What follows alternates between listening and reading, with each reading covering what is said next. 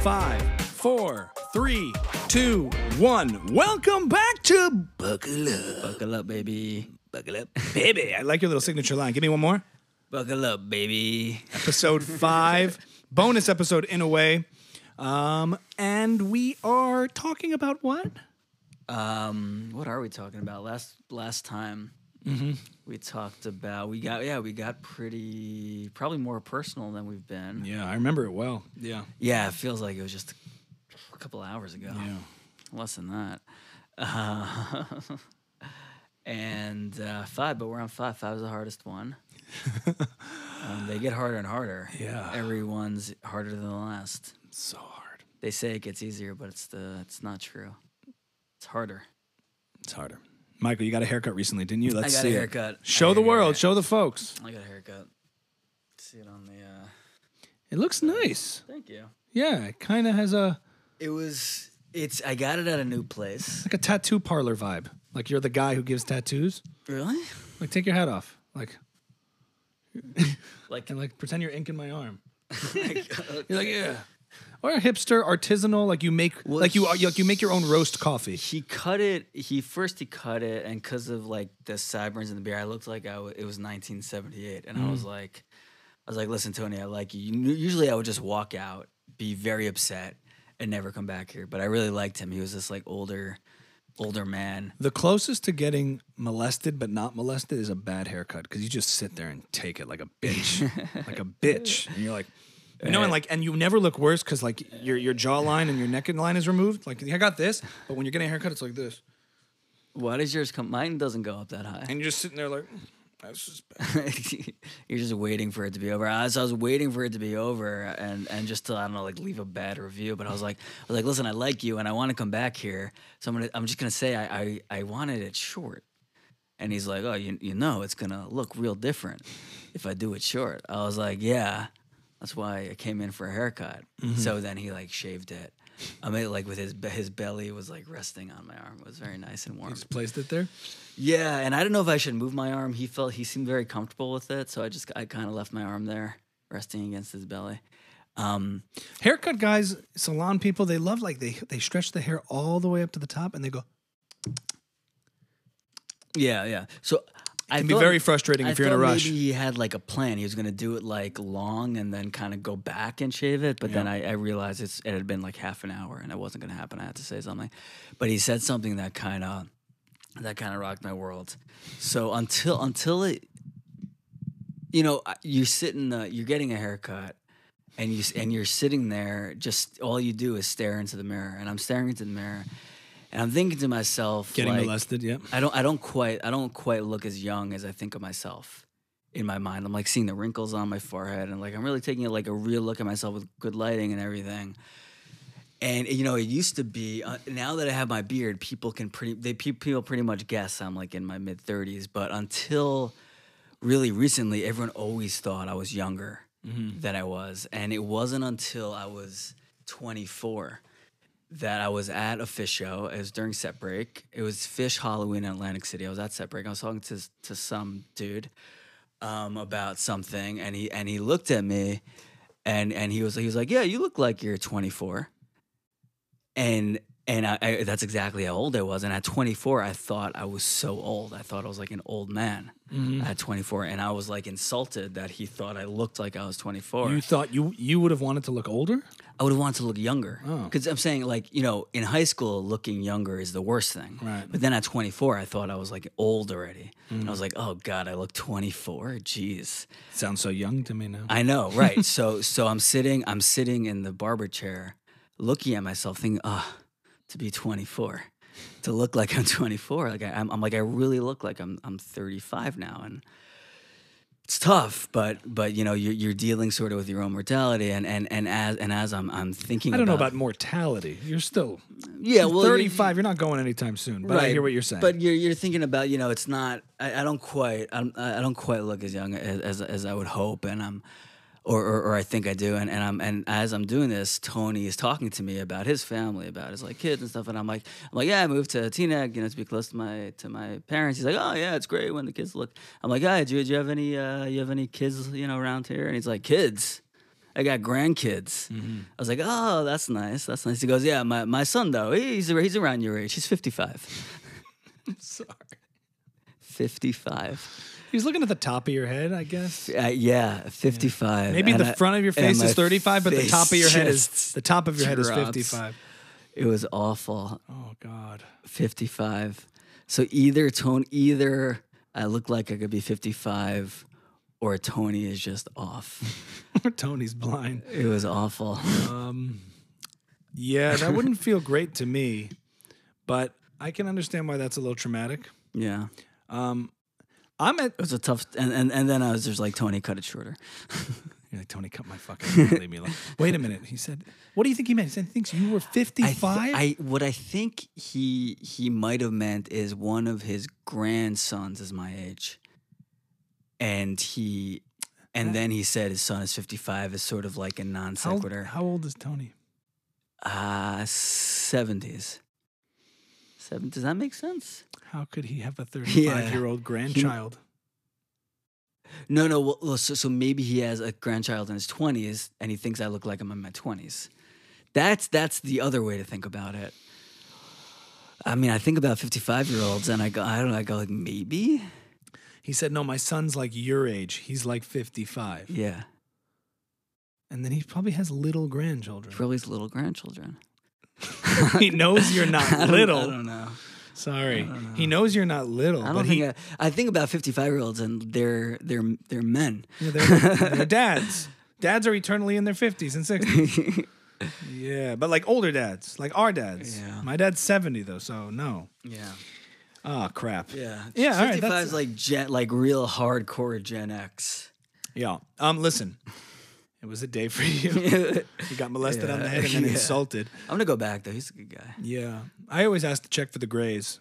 I still have it there, Yeah. but I say, how's the grays? Because when I see the hair falling, my moments for me when I'm getting a haircut is as I see especially if it's been a while, I see the hairs fall and I'm just like, Oh, you see the gray. all Yeah. of this gray and salt and pepper all over my body. I'm like, Jesus, what is happening? And it's Because, more and from more far each away time. in the light, it's fine. All of a sudden you start to see this hair and it's just like gray everywhere. Well, that's what I mean. Sitting in the barber chair is a real it's not It's always when you great. check yourself. Yeah, it's a real check-in. refreshing. It's a real check-in. It's a check-in for sure. You're sitting in front of the mirror. You look awful.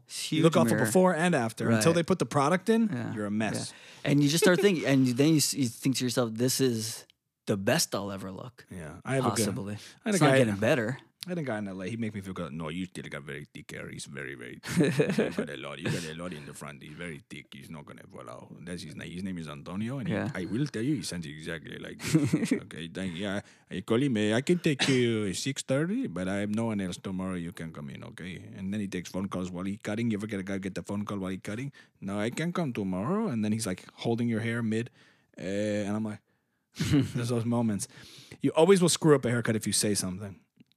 Any feedback I've ever given has ruined it. Yeah, that's what I'm saying. Yeah, I was very hesitant to say anything, but I realized the haircut was over. Yes. And I was like, if I don't, Yes. it's not. Then you yeah, have to. Yeah. You'll regret it. But you always like, do I mention just to make it? But then you do, and you start to give tips. They're like, okay, Yeah, right. bye. Everything I just said, it's gone. Yeah.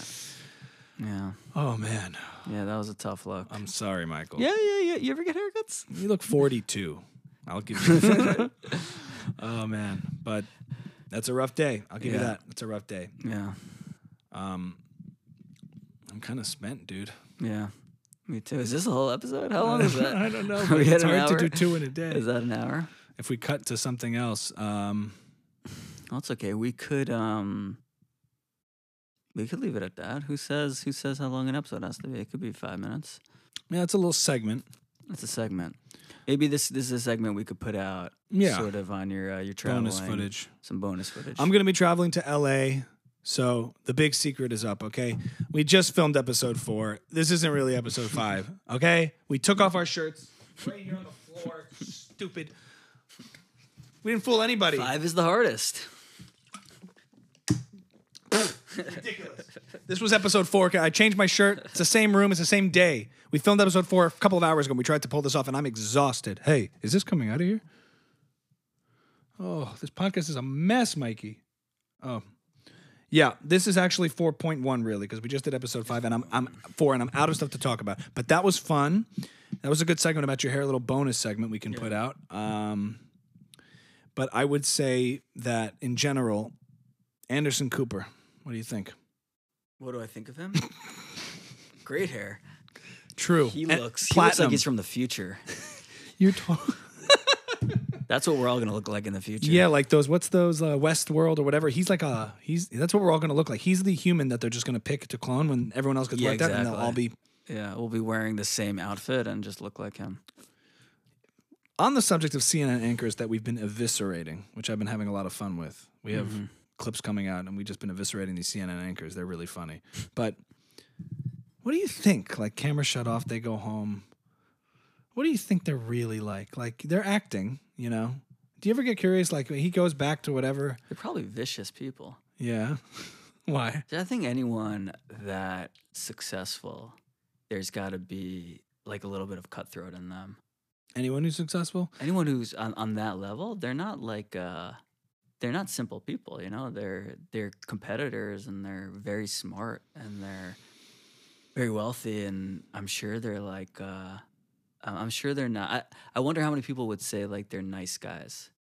Like they're nice. Wouldn't nice you like guys. to see a Wolf Blitzer on Rogan just to see what it sounds like? Nobody knows what he really sounds like. You know what I mean? It's a guy that you hear every single day, but like, what would it like? I'm not even that curious about it. It's just something like, it's interesting because there's something very robotic. Yeah. Well, you know, Wolf Blitzer has just like, it's like they have the news voice, but I don't know what they're really like. That's what like the Howard Stern sort of invented. Like let's get these celebrities and like hear what they're really like. Did you see the Hillary Clinton on Howard Stern? She was on Howard Stern. No. Oh my God.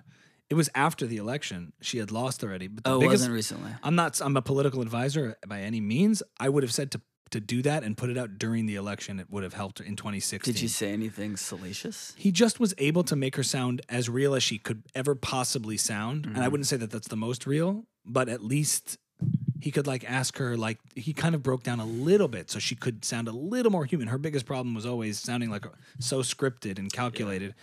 But he was so like nice to her. Hey, because I love that for you. You would have been so good. I know. She was like, in the inauguration, he's like, let me tell you something. The inauguration, that must have been so hard for you. He was just like asking her to like just be a human being. And it was worth watching. And everyone commented in the sections like, why did this not come out in 2016? It would have helped her, but she was too scared to do that. Yeah. You know?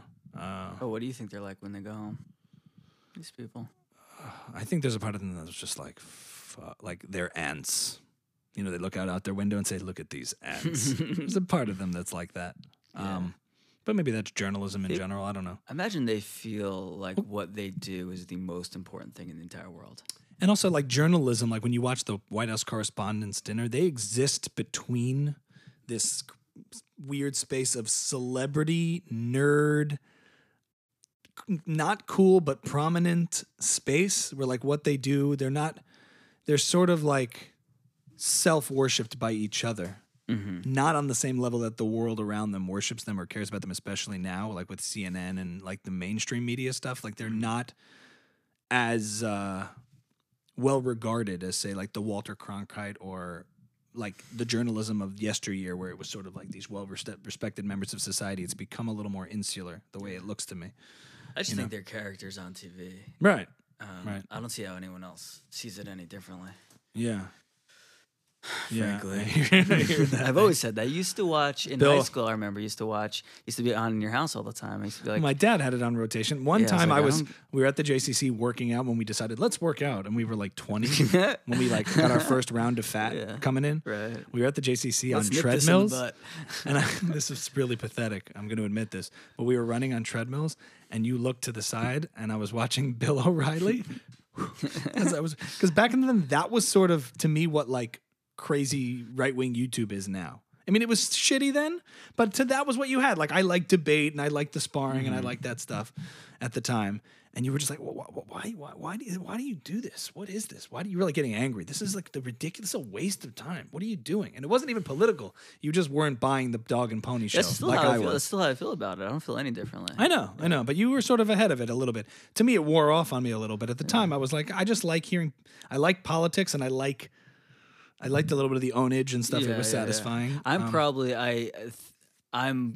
more of a guilty pleasure for me now. Like I listen to a lot of Crystal and Cigar and like Jorg and all that stuff, and it's fun. But it's more real than it used to be because the podcast space has brought down the facade of the flash. It's probably the same muscle. It's probably the same thing in your brain though that it hits as whatever Bill O'Reilly hits. It's just a different person doing it. Yeah, different seasoning, I guess. But like when you listen to the radio, like old school talk radio has that vibe where it's just like they have somebody on and it gets intense. There's always been that staple through and through. Podcasts is like the return to radio in a way, but it's just radio for the masses at a universal level. It's become this thing that's like super raging and popular. Not like we think it's new, podcasting, but it's radio.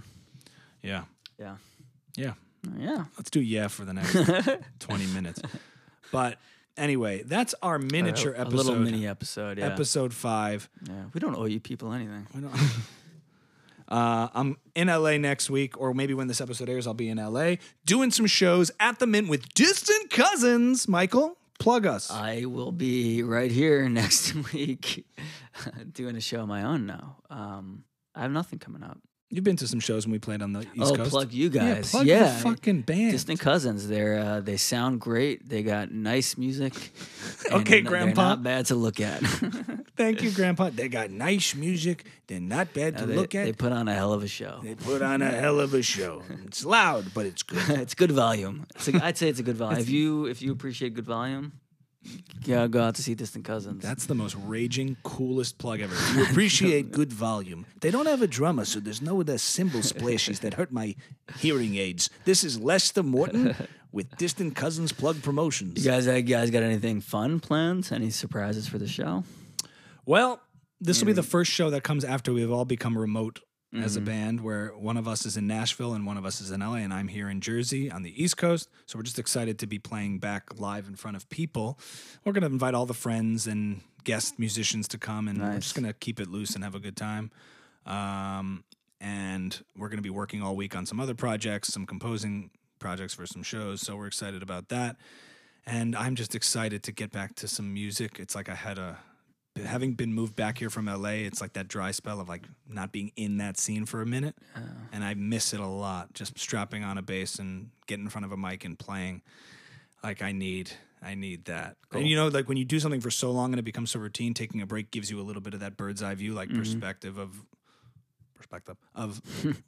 what you miss or what you like or don't like. And then you're just like, it's good to recheck your identity with it, how you identify with it. When you take that break, then you're like, no, I do love this thing. I just needed a minute. And I didn't even need a break, but I ended up getting that break. And it gives you that benefit of saying, come back to me. Yeah, like I want to, like being in this world of creativity that we talk about all the time. It's so hard with the labeling. How do you identify as a comedian, as a musician, as to this? And it really doesn't matter. You're all those things or none of those things, whatever you want. Just do. And I'm certainly identify very strongly and comfortably as a musician, and I always have for many, many years. So giving that break from that and then the return, it's very exciting for me. And I look forward to, on the heels of coming back from LA, to reroute myself in the East Coast music scene of whatever that is, so that I can feed that muscle a little bit, because I do miss it. And there is nothing like just making music on stage. It is kind of magical. And Jordan Peterson says, it's instantaneously meaningful, you know? So there's nothing like music. It's the one thing out there that's instantaneously meaningful. Ha, ha, ha, ha, ha, ha. I'm excited for you to combine music and comedy at some point, like Reggie Watts. That's what I'm looking forward to. Reggie Watts, big inspiration and influence for me. And I am thinking about that out of the... I went to see a friend last week at a show, Nicky Smiggs at Caroline. Caroline's in the city. And he was doing his stuff. And I was just watching and kind of like thinking about ideas for my set and how to incorporate the musical elements. And I used to think, how am I going to do this where it's like music and comedy? Is it a variety show? But then it's more like, no, if it's a comedy show, let the music fuel the comedy. And if it's a music show, like maybe have some comedy help fuel the music, depending on what I'm doing. You know, whether it's banter, then it helps make a musical show a little bit funny and light. Right. Or if it's a comedy show, then the music can fuel the jokes. So it's not just having two things. It's using one thing as a weapon to fuel the other. So I look forward to developing that as well. So stay tuned for more of that. And Michael will be there giving me all the feedback I need. You're my... No. He won't. But Michael's always been an invaluable resource for all that stuff. So I appreciate that. Thank you. That's Buckle Up bonus episode. We don't like this. Buckle up. Buckle up. Thanks for watching.